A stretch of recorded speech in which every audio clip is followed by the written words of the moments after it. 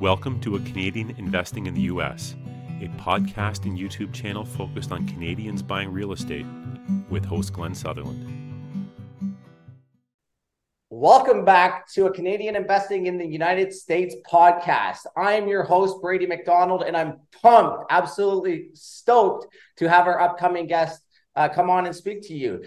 This fella, his name is Glenn Sutherland. You may have heard him. He is from Ontario, but exclusively invested in the United States and has done a ton of amazing things. He's a super share, and I'm so pumped to have him and have him on the show. Welcome to the show, Glenn. Well, thanks for having me, Brady. So let's just, obviously you are fairly well known in the real estate investing circle, but there's definitely going to be some listeners that don't know your backstory. So I feel like I want you just to give it a little bit of an intro about yourself, who you are, what you've done, where you came from, a little bit of the origin story, Glenn. Oh, okay. All right. Like that. I love it when people give me different questions than I'm used to getting, but I originally started investing in the in Canada off the start. I started in Canada. I started off with a condo townhouse in Waterloo, Ontario was my first project. It was honestly the worst experience I've ever had. We had to go through the landlord tenant board twice, do evictions on every tenant that I ever put into that property. We were getting partial payments. It was just an over-consuming nightmare. I honestly didn't know what I was doing. I thought that I just buy this thing and it would be paid off. And if my 9-to-5 job didn't give me a good enough retirement, at very least, I'd pay off this property and I'd have that money as a nice chunk someday, right? It was naive sort of investing at the start, right? So we did that. And after 2 tenants, I was like, this is the worst experience I've ever had. I'm selling the property. I'm never doing real estate again. So I sold the property. I'd owned it for about 1.5 years, so not that long, and get done everything. And I got about $30,000 more than I put into it. And it just stewed in me for like another year. And I was just like, what? Like, it was miserable, but like for at that time, like that's a lot of money, right? That was a lot of money. And I was like, there's got to be something here. There's got to be a better way to do this. I'm like, okay, let's try it again. So that's just even the second project. I started getting smarter. I raised money. If you consider this raising, I talked to Grandma. Grandma gave me a low interest note that was all back end paid, right? But I still was going to pay her an interest rate, but it was on the back end. So then I bought another townhouse, and then I used her money again, and we bought another townhouse. I partnered with my brother, and we bought 2 more townhouses, and we were just ripping through. I was like, I'm going to buy every semi-detached in Cambridge at the time. I'm like, we got this system down. We're just going to buy them all, right? And like, think about it, like if we can get like $300-400 cash flow every month. We just have to buy all of them, and we'll be set. Yeah. You get this, and you get your spreadsheet out, and you start extrapolating like how many of these do I need to leave my job, and you're all excited and you go through the whole your freedom number. Yeah, exactly, right? So anyway, we did that for a while, and then we started realizing the market went up. We did a whole bunch of refinances, and I was partnered with my brother, and that's it was a blessing and a curse. So I was partnered with my brother. We got a whole bunch of money. We got stacks of money. And I'm like, cool. Now we don't have to take on partners. We can use this money. We can reinvest it, and amazing. But it really hurt our cash flow. Like we went from cash flowing like $400 a month down to like $100 because of this new mortgage payments and everything else. Yeah. And what happened was my brother, as soon as we got the money, was not interested in real estate anymore. As soon as the cash showed up, he's like, I'm moving to a bigger house. I'm putting a pool in. I'm spending the whole thing. And I was like, well, we got all these properties that barely cash flow. So, what happens? Sale. And you're going, why did we refinance these stupid properties? Like, we just knew if we had more communication, we knew that's what the plan was going to be. We should have just sold them. We shouldn't have went through all this refinance and then sale. It didn't make any sense. So we sold those all off, and I got down so that I bought, I think, 3 or 4 that were just on my own, right? And the rest of them were all with my brother. So we sold off the whole portfolio. It was all gone. And I was sitting there with the cash. I didn't spend my cash. And at the time, this is like, I don't know, 8 years ago, there wasn't Canadian podcasts. They didn't exist. There was only like the big ones, the best ever podcast, Epic Real Estate, the ones that have been around forever, right? Those ones that are like 10 years, 20 years old, the very starters. So those are the only ones that existed. And I was just soaking it in. I had a job where I drove around all day and I just soaked in. What was the job? What did you do, Glenn, before? Oh yeah, I used to fix bank machines, Lenovo computers or laptops, and the Lexmark printers. So I was a hardware. Completely unrelated to real estate. Completely unrelated. Yeah. But anyway, so I drove around. I was like a field tech, right? So I was in my truck all day long and I just listened to podcasts, just soaked it in. And I built quite a business, but like at this point, I hadn't really done any education. It had been a lot of, trial by fire, a lot of screw ups, a lot of screwing everything up, and fixing it and learning from it and making notes. So anyway, I got where was I going with this? So anyway, we got that going. I started listening to all these podcasts all about American stuff. Everything was American. Like there wasn't Canadian stuff. And I started looking at it and I'm like, and they talked about markets, they talked about all this stuff. Cause I was like every podcast I was going through, like I was putting in like 6 hours a day of podcasting for like a year. So I was like just absorbing everything and writing notes as I went, taking video notes on my phone and just capturing everything. And I was like, okay, I think I could do the US. It seems totally doable. I don't know the financing. I haven't figured out a bunch of these pieces, but I'm just going to buy something and then I will go figure this out. So I took the money. First one I bought was a property in Huntsville, Alabama. Well, maybe I take a step back. I had a property in Strathroy, Ontario as well, which was my remote property. And I got used to managing stuff about 2 hours away, right? Before I went to the US too. So it wasn't as big of a jump. But anyway, bought a place in Huntsville, Alabama.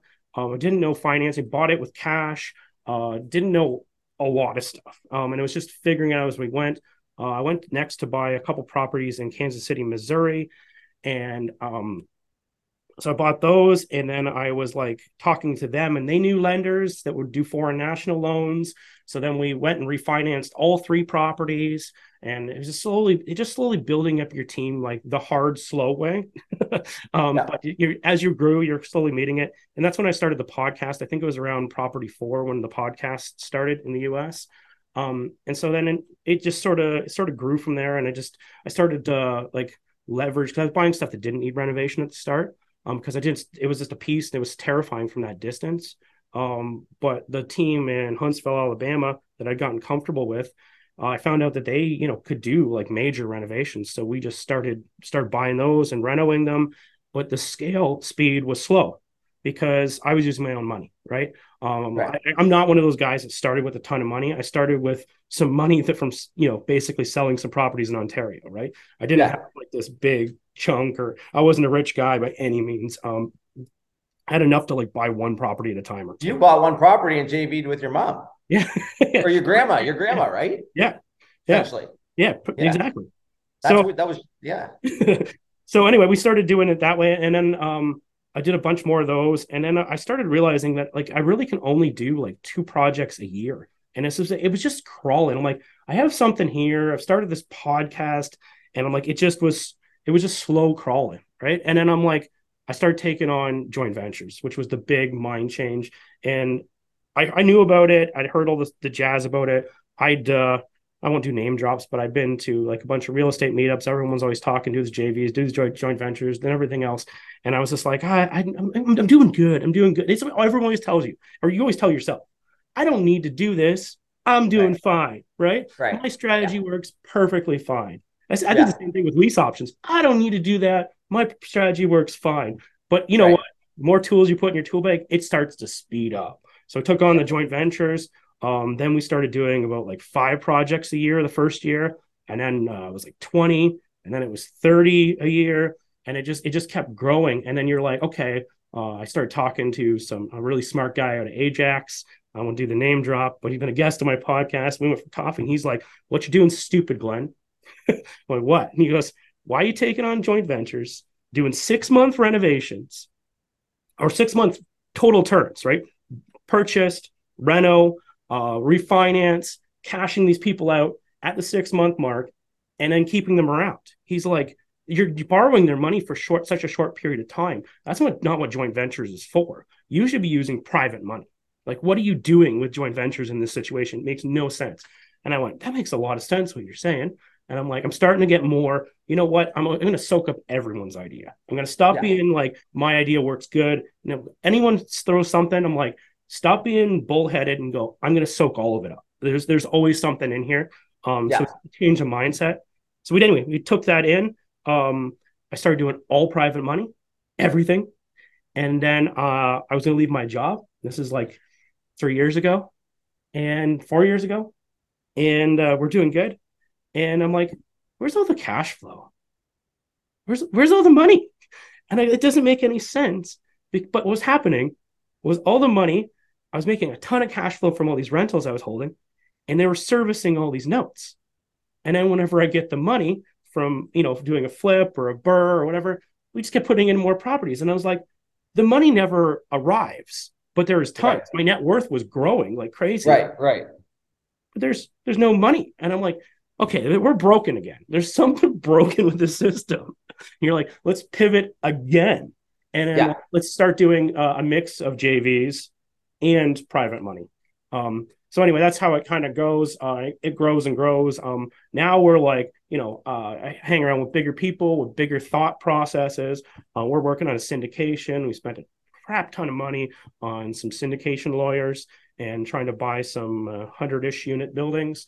And it's just long story short.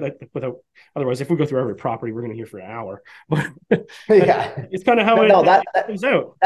That was amazing. That gives a lot of color, I think, to who you are and where you came from. And now, a few things I just want to kind of touch back on. Yeah. Okay. Yeah, I didn't really give you a chance to jump in. Yeah, let's just go back a little bit. Like, I mean, I think a lot of people, there's more people that are looking to get started than there are to scale. So I think I just want to touch back on, you know, at the very start, you had this nightmare experience, which a lot of people do, because we're going to learn we're going to make most of our failures in the first few deals.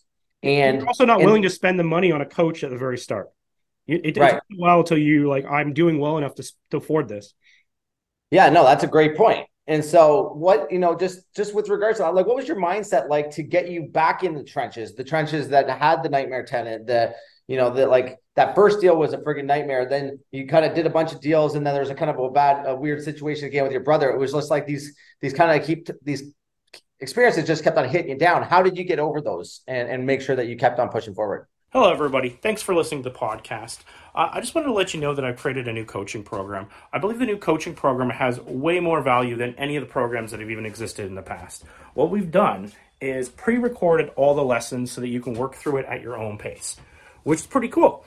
And then we're going to meet up on a regular basis to answer the questions, do deal analysis, and actually spend our time together working on things instead of spending our time learning things. I think this will make a seamless transition to buying in the United States and will help you solve a lot of your problems. If this is of interest to you, go to glensutherland.com/coaching. I hope to help you guys invest in the United States, and I hope we provide as much value as possible. Back to the podcast. Oh, hopefully my brother doesn't listen to this episode. So this is the honest truth. And it everybody has their own backstory, but my brother and I have been like, we're best buddies, but we're also really hard on each other. And like, for instance, when I was like, I don't know, 10 years old, I wanted to build a soapbox racer car, right? Which is just an unmotorized car to race down the hill. And he told me there's no way you can freaking do that. And then I went and built one. And it's just like, you can't do this, Glenn. And then I'm like, yes, I freaking can. And you're like, and we just have this like ongoing, no, you can't do this. You can't do that, something this big. And I'm like, yes, you freaking can. You know, and he says, whatever it is. And that's not really a real positive sort of story, but it drives you. Like it's whatever it is that gets you to do it. But it's kind of a dark positive, but it's one of those things that gets me to go. Sometimes I know, this sounds even worse. Sometimes I know that we're going to have a negative conversation. It's going to be almost an argument because I'm going to tell him about what I'm thinking of doing. Because I know he's going to tell me, There's no way you and just to light that fire under your butt and be like, Yeah. okay, I'm going to go tell this. He's going to tell me no, and I'm going to go friggin' do it. Yeah. I love that, man. Yeah. So, yeah, I don't know. Yeah. And that is so, I mean, it's such a good thing that you recognize that, right? And I mean, it's obviously just an internal belief that you like to do hard things to challenge yourself to see if you can figure it out. And it seems like you do. Yeah. Seems Well, like also you surround yourself with Brady, right? You go, you watch Brady on social media, and what it is. It's, there's some real estate elements, but it's about doing hard stuff. That's what the whole thing is. It's just, hey, I'm going to go do this Ironman. I'm going to go to this triathlon. I'm going to do something that challenges me. I'm going to push myself harder. I'm going to go into self-storage. I'm going to do something bigger than I've ever done before. And you just keep pushing yourself. And the thing is, if you keep putting yourself in rooms like that, because people go, well, I'm not paying that kind of money for this mastermind. I'm not paying that kind of, like, people literally will ask me, like, what did you get from that? What did you get from that weekend? Right. And like, what was the information? Did they give you some amazing contacts? And I'm like, no, it got me fired up again. Right. It got me fired up. And you go, what is that worth? Like, that doesn't sound like it's worth anything. And you go, what are you talking about? I'm going to go do something bigger than I've ever done before. Right. You know what, Glenn? I actually just what you said before was you're talking about, you're just in your own head. Like my strategy is good. My strategy is good. And I remember the first times that you spoke at our event, at the mastermind, and you're, first off, if Glenn's obviously a super share, he comes into this room, he's just like pouring into everybody. But you were content with where you were.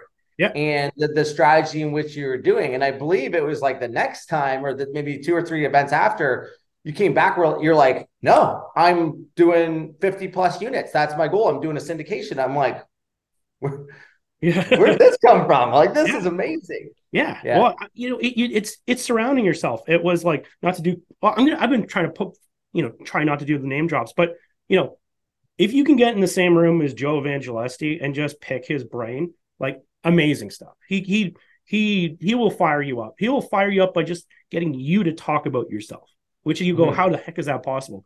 I don't know. He does it though, right? You get in a room with Brady, you get in a room with Marcin, you get in a room with these guys, and you're just like, like, shit, like I could do this. Like, they're like, what? Like, yes, I am content. Yes, I am making more money than I ever made working for the company I used to work for, right? But you go, but I could do bigger, right? But I could, this is even more powerful. I could help more people. And you go, what do you mean by buying more real estate? How are you helping more people? Do you know how many people are in Ontario that don't know what to do with their money? They thought, I'm going to buy a rental property just off the MLS, and it's going to double in price every couple of years. And that's just going to be my game plan. And it's not working anymore. It doesn't. The strategy does not work in Ontario right now. So they're looking for something. They call you up. I'm sure they call Brady up, and they're just like, I need to put my money somewhere. I need to get a good return. And it's not me being greedy, because I'm already content. It's, I need to find some way to give them the returns that they need. And that sounds like bullshit, but it's not. It is not bullshit. I end up, if you talk to my wife, I buy more than I really want to, manage more than I really want to, because I need to place this money, right? They need their money to work. They don't want it sitting in a bank account. They don't want it sitting in their savings account earning, it's not, savings accounts are a lot better than they used to be, but still, the 2-3% isn't going to work. They're looking to retire off of this money. Like, that's not going to that's lower than inflation. Like, that's not going to get them there. Yeah. 100%. Yeah. So your problem is that you got so many investors coming towards you that you're like, you almost feel like it's your responsibility to place it. Yeah. And honestly, that's a mindset change too. Because at the start, you think you got to chase these people around. That's the worst way. No one wants to be chased. Right. Yeah. Right. So I don't know how you change it. Talk to someone who's better than me. But that's also how the coaching program started. There was these people, and they're like, hey, Glenn, I want to set up a corporation. So we're like, okay, we'll set up some corporations and we'll buy some properties, but there is a lineup ahead of you. And I go, okay. And then I just couldn't place their money. I couldn't do enough deals, because I was doing, short projects, turning the money quick, and just doing that, you'd only need like 4 or 5 partners, and you can do 20 houses a year, right? It doesn't take a lot of people. And then you're like, oh, new people wanted in. And you're like, and I'm like, okay, we'll set up a corporation. And we're like, I can't, I have to work with these other people. I'm redeploying their money. And I don't know what. And so that's where I'm like, look, let's the four of you, whatever, let's just sit down and we'll meet on Tuesday nights and we'll just teach you how to do this yourself. Right. And it started off super cheap because it wasn't organized. It was just me spilling my guts for, 12 hours. I think it was, so it started at, and it just kept, and then you start adding more material and you get more organized every time you do it. You start with getting slides, you start building the whole thing out. And now it's like 60 hours to get through the whole thing. And it's, PowerPoints, contracts, everything. But that's how it started. It was just, they need to place their money. They're looking for something. And at that point, you're like, I can't do it. Yeah.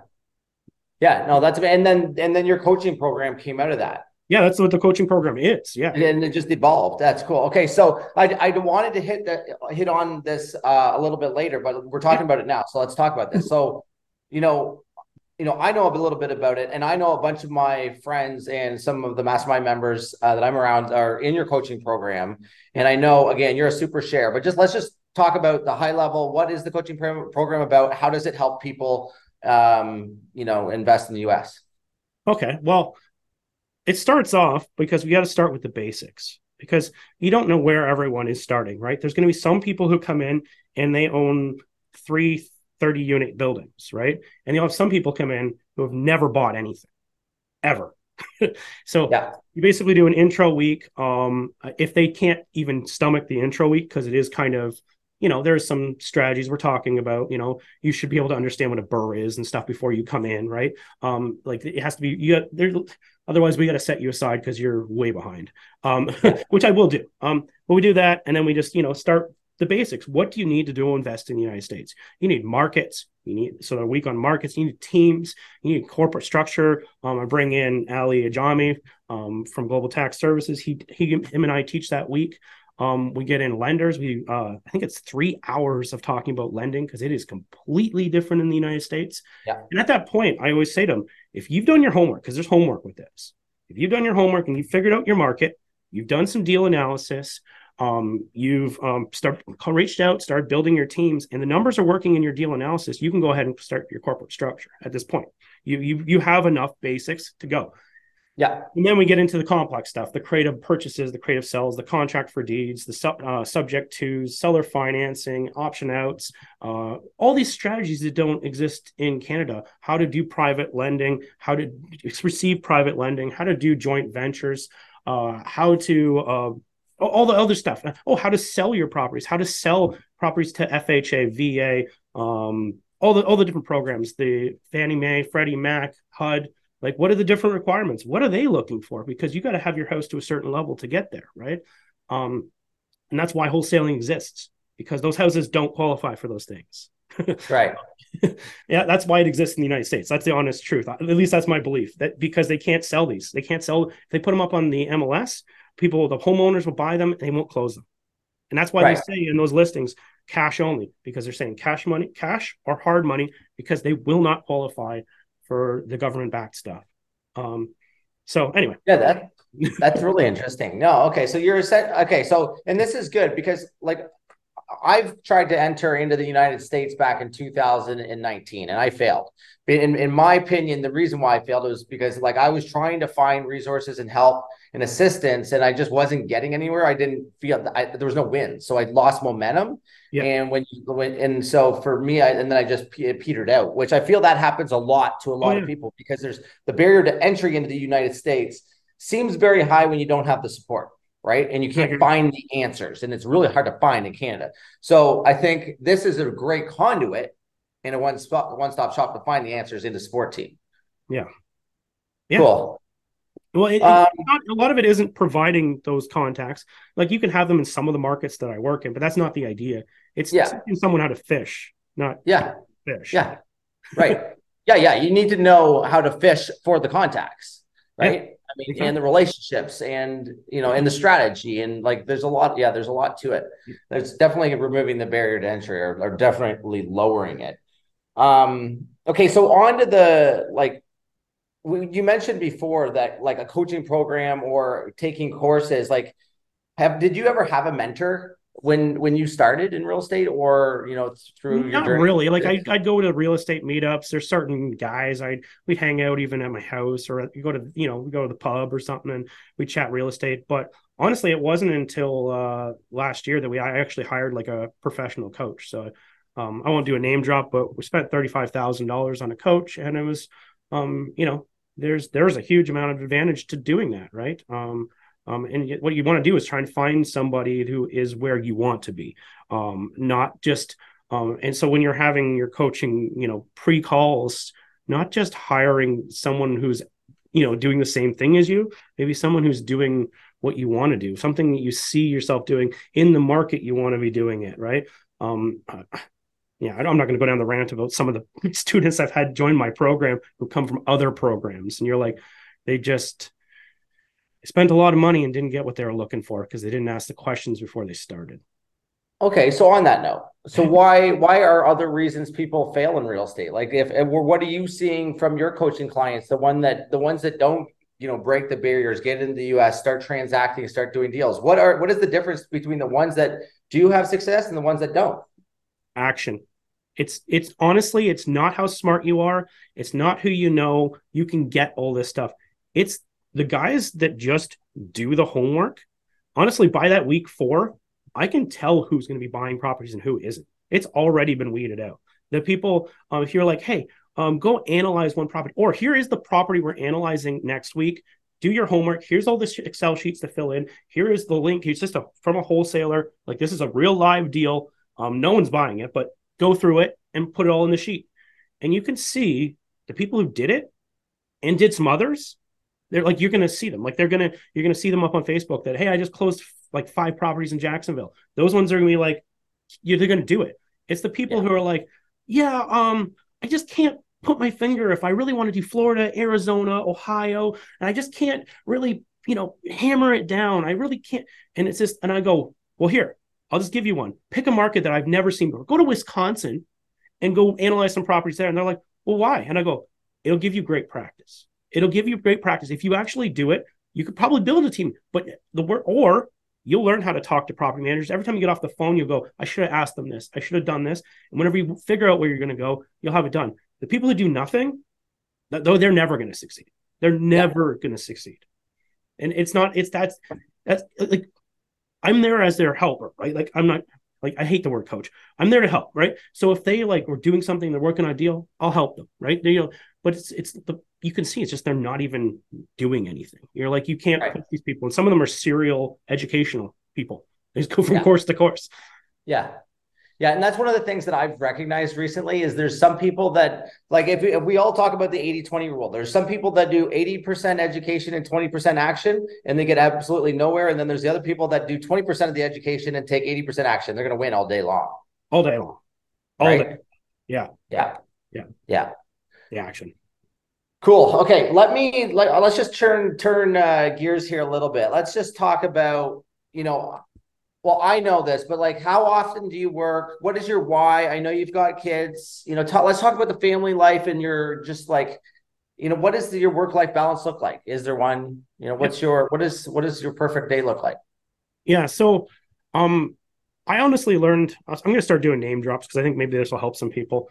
Ari, who is on my other podcast, he's amazing at developing work-life balance. If you want to say like what his superpower is, it's planning. It's planning. And a lot of it is setting, expectations for everyone around you from the start. So if you tell everybody, that I only work till 3:30, I start at 9 and I work till 3:30, there is no appointments after that. So this is a true story. I had a person contact me, someone who wanted to give me a lot of money, and they said, I want to do a call with you. And I said, here's my calendar. And they go, I want to do this day. And I'm like, well, and they're like, but it's all booked. And I go, yeah, it is. And I'm like, well, just pick a different day. And they go, well, what time do you work till? And I said, 3:30. And they go, could we do it at 3:30? No, I'm done at 3:30. Right. And like as soon as that's a hard thing to say. And because you're like excited for it, you're excited to the thing. But if you can stick to your gun, you are going to be your own worst enemy about this whole thing. And I stuck to my guns. I said, no, we can do next week. And you know what you've done? They scheduled. We did the call this week, which was last week. We did the call this week, and you know what? You've totally managed their expectations. Now, whenever they work with you, if they work with you, they know you work till 3:30. They know they can't call you in the evening. That you've set this, and you did it right from the start. If I would have allowed that, what would that have done to our relationship? It would have changed everything. So with all of that, your joint ventures, your money partners, your contractors, your students, I have a calendar that my students can book in. I'm like, yeah, it's Friday usually during the day, or actually it's Thursday, but I moved it to Friday recently. During the day, and they go, what? I work during the day, and I'll go, let's book the lunchtime. Like find a time that works, right? This is me giving you my time, and I'm like, and I have my own life. I have worked hard, and now I don't want to give every second. I'm like, I have this schedule that I work in. I don't do calls on weekends. Typically, I like to work 3 days a week, is where I like to. Right now, I'm working 5 days a week because I'm going on vacation, and it's also summer lead up. So, summer lead up, right? So, hey, maybe we should say this. We're recording this the last day of June, right? I'm not sure when this is going to come out, but I don't record podcasts in the summer. We're pre-recording the last week of June for all of July and all of August. So this will come out sometime in July or August. Why is that? My kids are home. I don't need to be recorded. I could record this anytime. These will release anytime. So it's not that untimely. We're just going to do it all in the last week of July. I'll have basically a hell week, a batch. You're efficient. You do the same thing over and over and over again. Like we're recording this now. In 30 minutes, I'm recording one with Ali Ajami. Like we're doing bang, bang, bang. It's about batching, being efficient. I like one of the things. We both love Atomic Habits, right? So I'm kind of regurgitating some of this stuff, right? But I like to build time slots in my calendar, which is one of the biggest game changers of everything. What I used to do is checklists, and you have like this my whiteboard with all this stuff, and the hard stuff, it's always there. It never disappears. It never gets done. It stays on the list. It stays on the list, and you work off all the easy stuff that you can get done first, and then you get it's like 2:30. Like I'll just do some email for a little bit and call it a day, right? Yeah. And you just keep putting it off. If you go and schedule 1 hour for those hard stuff, and you're just like, oh, okay, I'm gonna sit down and I'm gonna work on it for 1 hour. I know I'm not gonna get it done. But I'm going to get some progress on it. And over time, it actually gets completed. But otherwise, like I did checklists for so long. Checklists don't work. Checklists only work for easy stuff, right? It doesn't work for big stuff. So yeah, that's kind of what I try to design my life around. And in the summer, it's going to be really light. Last summer, I almost took it off. I did my contractor calls, my property management calls, and partner calls, and I kind of like wrapped it up. I'm like, with a lot of this stuff, I had the bookkeeper was still working, doing the sheets, so I checked those out, make sure we're on target, so that I made smart calls with property managers, and so I knew what I was talking about from that bookkeeping. But I think with the summer, I mostly check it out. I'm probably not going to be buying many properties. It's a time where I free up a lot of my time so that I have time with my kids. And then that could be some time too, where you might set up another market, set up some things, because you take a break here and there. If you never give yourself a break, you just run yourself to exhaustion. You're like, I don't want to do real estate anymore. Yeah. I don't want to do this anymore. This is exhausting. And because it is. If you don't think this is a hard job, it is way harder than my old job, working 9 to 5. I work. So real estate's not passive? No, not at all. Maybe if you're the passive partner, if you're like a money partner in a syndication deal, like you're putting some money in, you get your statements every month or every quarter. That's pretty passive. But being the active, it's active. Even if you're doing a buy and hold, people are like, I want to buy, just buy single family homes and hold them. Like it's just passive cash flow that's coming in $300-500 a month. Like there's nothing passive about that. Right. Well, no, and those are the people, the ones who do check out on it are the ones that are like, oh my goodness, they haven't paid rent in 3 months. Oh my goodness. Like, how did this happen? And you're like, you hear these stories and you're like, you talk to them and you go, wait, how did you not notice? Yeah. Yeah. Like what? How are they that far behind in their rent? Like how Yeah. Yeah. happened? How are you in this such a bad situation? How did it get this far? How was there not an action that was taken, right? How did Right. you not call a paralegal earlier? How did you not involve your property manager or your contractor? How did this not get rolling? Yeah. And I mean, I can, I would say that like I made some of the similar mistakes. I was in my first property was similar to situation to yours, but I realized it was because it just wasn't treating it like a business, right? Oh, that's Where, where I think this is where a lot of people think it's just like, yeah, it's a passive investment property. There's nothing to it. It's easy to just put people in there and pay the rent. But obviously it is a business, whether you have one property or 100, right? well, that's honestly a question I get. How long have you been running your business? And I get that whenever I'm on a podcast and I go, well, I was doing real estate in Canada for like 5 years. And then I've been doing real estate in the US for 7 years. And I've had a business for 3. Is that right? Yeah. Because otherwise, Wow. before that, it wasn't organized. There wasn't a system. Like if you go and talk with Brady, Okay. you come from a very organized background from your previous employer as well, right? Yeah. Yeah. And off the start, there wasn't a system. It Right. was just you bought properties, you got an email, you pivoted, you responded, you worked on stuff, and there wasn't a system. But like now, like if you build a book that you can step away from, right? That there's a system. Like just for instance, the example I love to give is just to pay a bill. I get a bill payment in, and I have a book that has the system written in it. And if I got sick, my wife could read the book. And what the book would say is, oh, you got the bill. Check the bank account, make sure there's money in the bank account. Step 1. Then pay with the Amex ending in this number, right? Then pay off with the bank account. Then enter into the accounting system. Like ping. That's a simple thing, pay bills. And if you don't break it down like that, all of a sudden you are running around with your head cut off. Yeah. And no one else can do this job. Well, that's right. And the one thing that I'd like to just a question to ask people, whether you're getting into this or you already have a portfolio, is what happens if you got sick?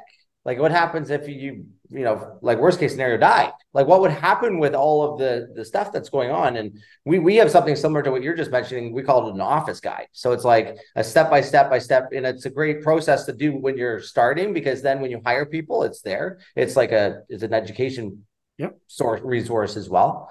But then worst case, if anything ever happens to you, at least business can go on and your family can be looked after. Oh, to give you some credit, like I built one of these years ago because I heard about it on a podcast, and I built it all out. And then I gave it to my wife, and I was like, I printed it out and I had it in a binder and I gave it to her. And she's like, this is complete nonsense. Right. Because back in the day, right, there was Canadian stuff and US stuff in there. And there was like money was being paid from Canada across. So there was transfers, and it was complete nonsense. Right. Yeah. And then I was just like, okay. And then the whole thing was, then I changed. I started, keeping like a lot more old crap money in the US. So I wasn't transferring this money around all the time. And then I just sort of left it. And I had that old book. And then I started going to your masterminds. Was that like a year and a half ago, 2 years ago, something like that. And then I don't know if it was you or somebody there was talking. I think it was you. It was definitely you, because you're talking about when you're, from your previous job. Yeah. And I went and rebuilt it. Right. Because I was like, or updated. It just, they're like, none of this stuff works. Like, if you don't update this, what the heck is this book for? Like, if I, like you said, worst case scenario died, my wife pulls up this book and she's like, this bank account doesn't even exist. This is garbage. So a lot of this, you build systems.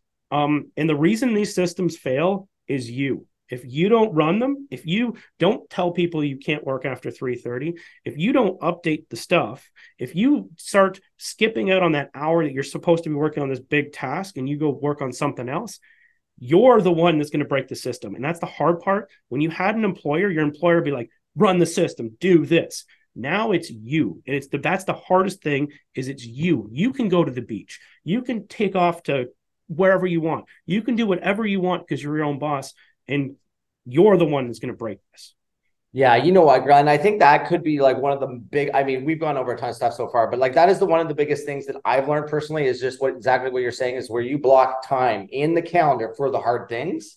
right? Whether, because even say, for example, having a meeting, like if you don't love having meetings with a property manager and it's not in your calendar, chances are you could be like, oh, sorry, it's not going to work today. I'm like, you'll just give yourself an excuse or no, or just, it may never just happen. But blocking time in your calendar and getting it done earlier is the one thing that I've done the last 12 months that has personally helped change our business, the direction of a business, because we're doing the hard things. We're doing the stuff we don't want to do, all the stuff that's on the list that stays. So if, again, urge everybody, take that nugget and implement it into your life right now.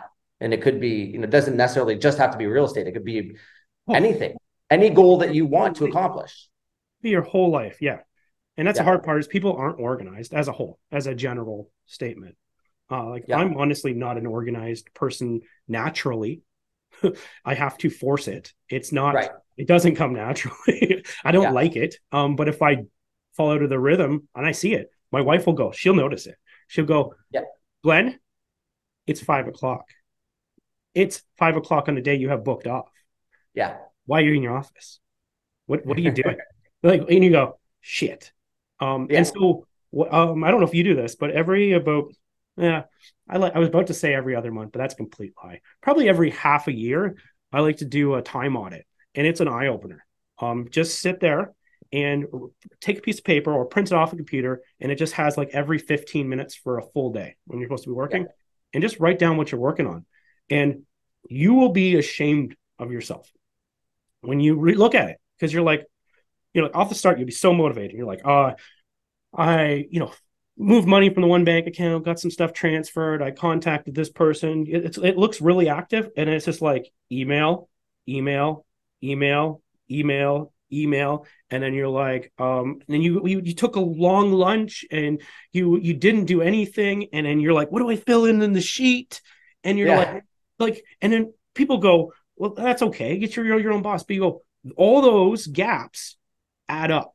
And those gaps, if you just move them, if you worked hard for a shorter period of time and you move all those gaps to your Monday, you no longer work Mondays. If you just get freaking focused on your Wednesdays, you no longer work Mondays. Right. Yeah. Right? That's it. Great. You'll see the gaps. Great strategy. So audit your time. And so you do this once every 6 months, you said? Yeah. But honestly, I told my students that, and I honestly believe that no one's ever done it. I'm doing this, man. I don't think anyone's ever done it. But you'll see it. You'll start to see, what the hell was I doing for those 15 minutes? Nothing. Yeah. Yeah. Well, I actually, I noticed that myself. I was working on a project. This was a few weeks ago when I was in Canada, working in front of my team. And I keep on finding myself picking up the phone. And I'm like, what am I doing? And I'm looking at Facebook, looking at Instagram. And I'm like, holy shit. So, sorry about this word, but I'm like, I just catching myself wasting time. Right. And so I actually asked one of my staff to do the exact same thing, because I'm watching him and I'm just seeing how distracted he is. I'm like, I just want you to track how often you get distracted and what was the reason, whether it's emails, because a lot of us get distracted for emails, phone calls, right? Instagram, social media, other things, your kids, right? Yeah. If you can get rid of all that stuff and just do stupid games on your phone. Right? Just get rid of all that noise. Yeah. And then just do your task. Yeah. Yeah. Good. Okay. I want to, let's before we wrap up, I want to talk about, because I don't think in my personal opinion, there isn't anybody that I know more doing more deals in the United States as a Canadian. You've been in it the longest that I personally know. So I highly respect your opinion and what you're actually doing. So what are you doing right now? What has changed, over the last, say, 1 year, since the market's been in a bit of a weird place, in the US and in Canada? And where do you see the opportunity over the next year? Okay. There's a lot of questions in there. Okay. What are you doing? What am I doing right now? Right now, we're setting up more teams. We want to double up in our markets. And it is, it's all good, and you create a loyalty to certain people, but at the same time, it's the same thing like we were just talking about. If something happened to you, what happens? If something happens to some of these teams, there is a central focal point, and sometimes they are over controlling. And if they weren't there, I don't know if the rest of the team would function. Right. And you're like, I'm not getting rid of them, but I want to have a backup plan, even just to manage a few of the properties. I need to diversify. And then there's certain markets like in Detroit right now, we're trying to double up our contractors. We want to do more there. Our contractor, if a contractor tells you that they can do 5 properties at a time, give them 3. Right. If they can tell you they can do 10, give them 5, right? Because they will tell you that they can handle more than they really can. Right. So ours said 5. So we're like, we gave them 3. And we're like, they're a great team. Love the guys, hard workers, on budget, recently close on time. But you need a backup, right? So not to go down this too much, but we're building more, thickening up our teams. And we're also setting up new teams. I was in Kansas City, Missouri before. We're setting up a new team in Kansas City, Missouri. We've been doing a whole bunch of calls. I'm going to Kentucky next week. So I'm going to be talking to some new property managers and contractors while I'm there. So we're going to set up a whole nother team as well, because I want to scale. I want to be able to help more people. As for the market and how we've adjusted because of the market. So depends when you think about it. But where I started really heavily thinking about it was at fall 2022, right? Where it was maybe September, the interest rates start jumping, and it was coming up leading up to that. But I was always like, everyone always is saying the sky's falling. They've been saying this for like before COVID, right? And then they said COVID was the thing, and I'm like, yeah, whatever, right? But when in the fall happened, it honestly, I got scared. To be completely honest, I got scared. And I was like, and I saw him jump, and I saw him jump, and I saw him jump, and I'm like, first of all, I was like, how is Toronto still alive, right? Like, those mortgages are so high, right? And then I was like, okay, now how is this going to affect me in the US? How is it going to affect my buyers for these properties? How is it going to affect my refinances? And one thing is I have a very thin team, is what I like to say. On everyone who works for me is paid on like a part of the deal, or they're paid contractors, or sorry, a realtor is paid as being a realtor, right? And they might have a couple extra tasks they need to do, like pull some comps, CMAs, some small things, right? But I keep a really tight crew. So what happened is I didn't have to buy, I didn't have to sell, because they're all paid on commission. So I was like, okay, I stopped. And so I was on pace to I was trying to do 50 properties in 2022. And I was on pace for more than that at that point. And I stopped. I think we stopped around the 30, 35 mark or whatever in that area in 2022. And I went, okay, we're stopping. I'm like, I'm going to go attend some masterminds. I'm going to go have coffee with people who are, at least I believe, are smarter than me. I don't have to do anything. So I'm going to have the Oh Crap Fund built. I'm just going to go chill, figure out what the heck's going on before I make a mistake, buy something that I bought wrong, didn't underwrite properly. And I'm just going to make sure this is on the up and up. Basically come up with the game plan. So I stopped, and we didn't buy anything until January. And in January, we started buying again, but the strategy completely changed. Before, some of the biggest returns we were getting were massive renovations. We were buying houses that were on the block to be demolished. And we were just basically stripping them down to the foundation, or like foundation and frame, right? We were putting new siding, new insulation, new HVAC, new plumbing, new electrical, new roof, the whole thing. Like, you want to know where the biggest money you're going to make and the hardest money you're going to make? That's where it is, right? And that's where we were doing a lot of really, really heavy ones, foundation issues that were split, and big stuff, right? Resupporting houses. And we said, no more. With this market, I need to be in and out maximum 3 months. We need to start doing shorter projects. We need to pivot, because I don't want the exposure. I don't know what the market's going to be like in a year. Before, if you're doing a 1-year project, cool, right? Cool. The market went up. It was worth more the longer it took. So it wasn't as big a deal.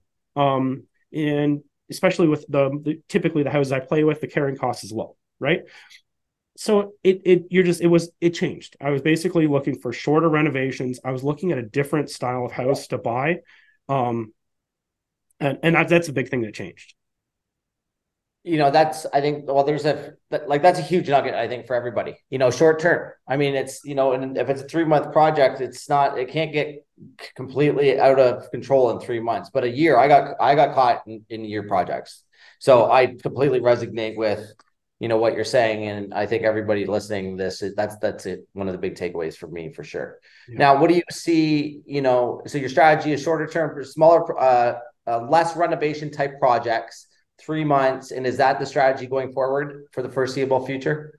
Yeah. And a lot of it did change. Like, we started planning for multiple exits on these projects. And in all honesty, the main strategy used to be to do a burr. We still did flips, but we were doing more burrs than anything else. And then turning them single family houses into lease options, and the multis into regular rentals, right?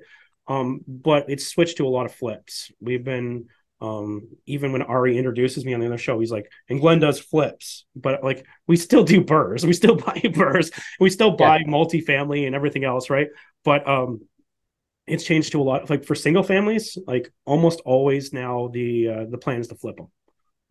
So that's changed a lot, right? In, out,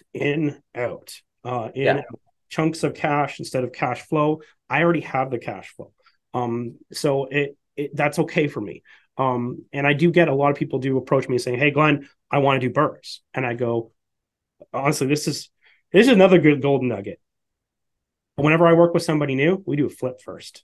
As I like to put it, let's go on a date before we get married, right? You don't know what these people are like until you are working with them.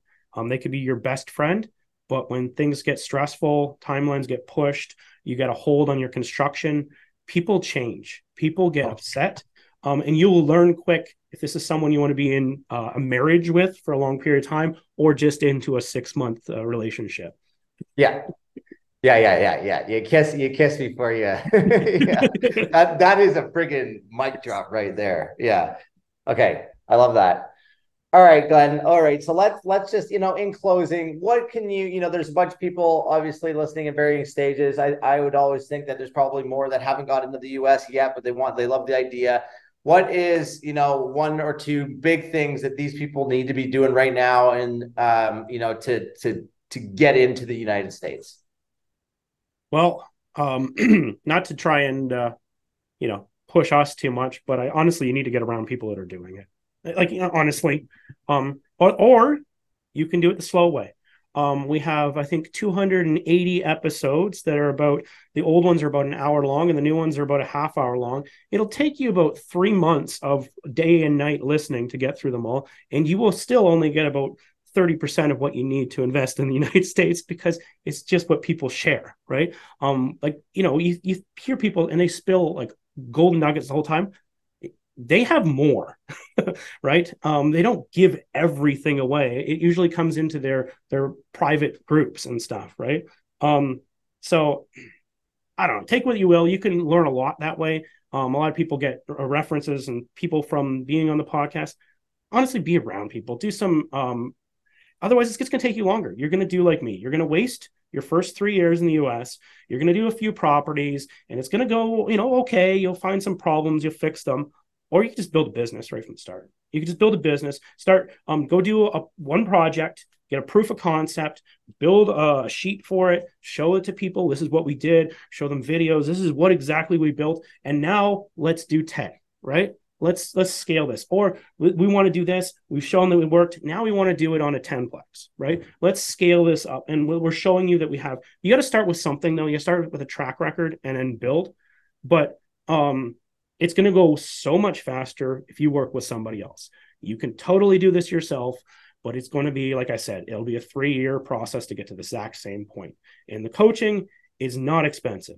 It is, when you think about it, one deal pays for the coaching. In my case, my coaching is so darn cheap that less than one deal pays for the thing. So you're like, it's stupid. A couple months of cash flow pays for I want to smack you upside the head right now because I've told you this, like you probably still haven't jacked the prices up. But like, guys, if you're listening to this and you haven't already signed up for Glenn's damn course, you should, because it's free. It isn't free, but like for the value you get, that's all you do need. Yeah. I smack the head and raise it again. I interviewed a guy from Florida yesterday too, and he told me, he's like, he's a coach as well. And he's like, okay. And we talked about, he's like, what's your coaching program? We talked about it and everything. And he's like, are you kidding me? He's like, and he goes, he's like, let's go through, like, what are all the chapters? And I go, he's like, are you kidding me? And then he goes, and I'm like, yeah. And he goes, I charged $30,000 for less than that. Yeah. There's no creative stuff in it. He's like the same stuff, but no creative. Anyway, we should probably wrap this up. I know. Yeah, we're going to wrap this baby up. So where do you want people to follow you? You know, where can they find more information about your coaching program or just, Glenn Sutherland? Yeah. So I'm working on this. I've been improving the website a lot lately, but right now a lot of it's hidden links. So, but glennsutherland.com, you can get to the podcast, the YouTube channel, you can get to the coaching. I'm starting to build all these hidden links like glennsutherland.com/lending, glennsutherland.com/credit cards, glennsutherland.com/whatever. So they're all coming out right now. They're hidden, but they're all, you can find them I just said it. But there's tons of them I'm building. So I'll probably update the main page once the whole thing is done, because I want to get, there's all these places to, find these other vendors and other things to work with. So that's a slow process that I'm slowly building out. And honestly, I'm trying to get, because you have to get everyone's permission. So it's a lot of phone calls to even get everyone on board to put all their stuff on your website. But anyway, that it's, the website works and it builds it out. My phone number is on my website. Honestly, though, if you call me and I don't recognize the number, and honestly, when I'm working, I'm working. So I usually will text you back and say, here's the Calendly link, let's schedule something and fill out what you want to do. I need to be prepared. I need to know if we're talking about joint ventures, private lending, if you're not interested in the coaching program, you're interested in being on the podcast, I want you to tell me what's going on. Otherwise, you're going to waste your time and my time. Yeah, that's great. All right, ladies and gentlemen, and Glenn Sutherland, thank you very much for coming on here and being our guest on the Canadian Investing in the U.S. And for you guys that have listened, I hope you appreciate this context and Glenn's time. Make sure that you like, follow, and subscribe to the Canadian Investor U.S. podcast. We'll see you next time. That was a nice video. Bye.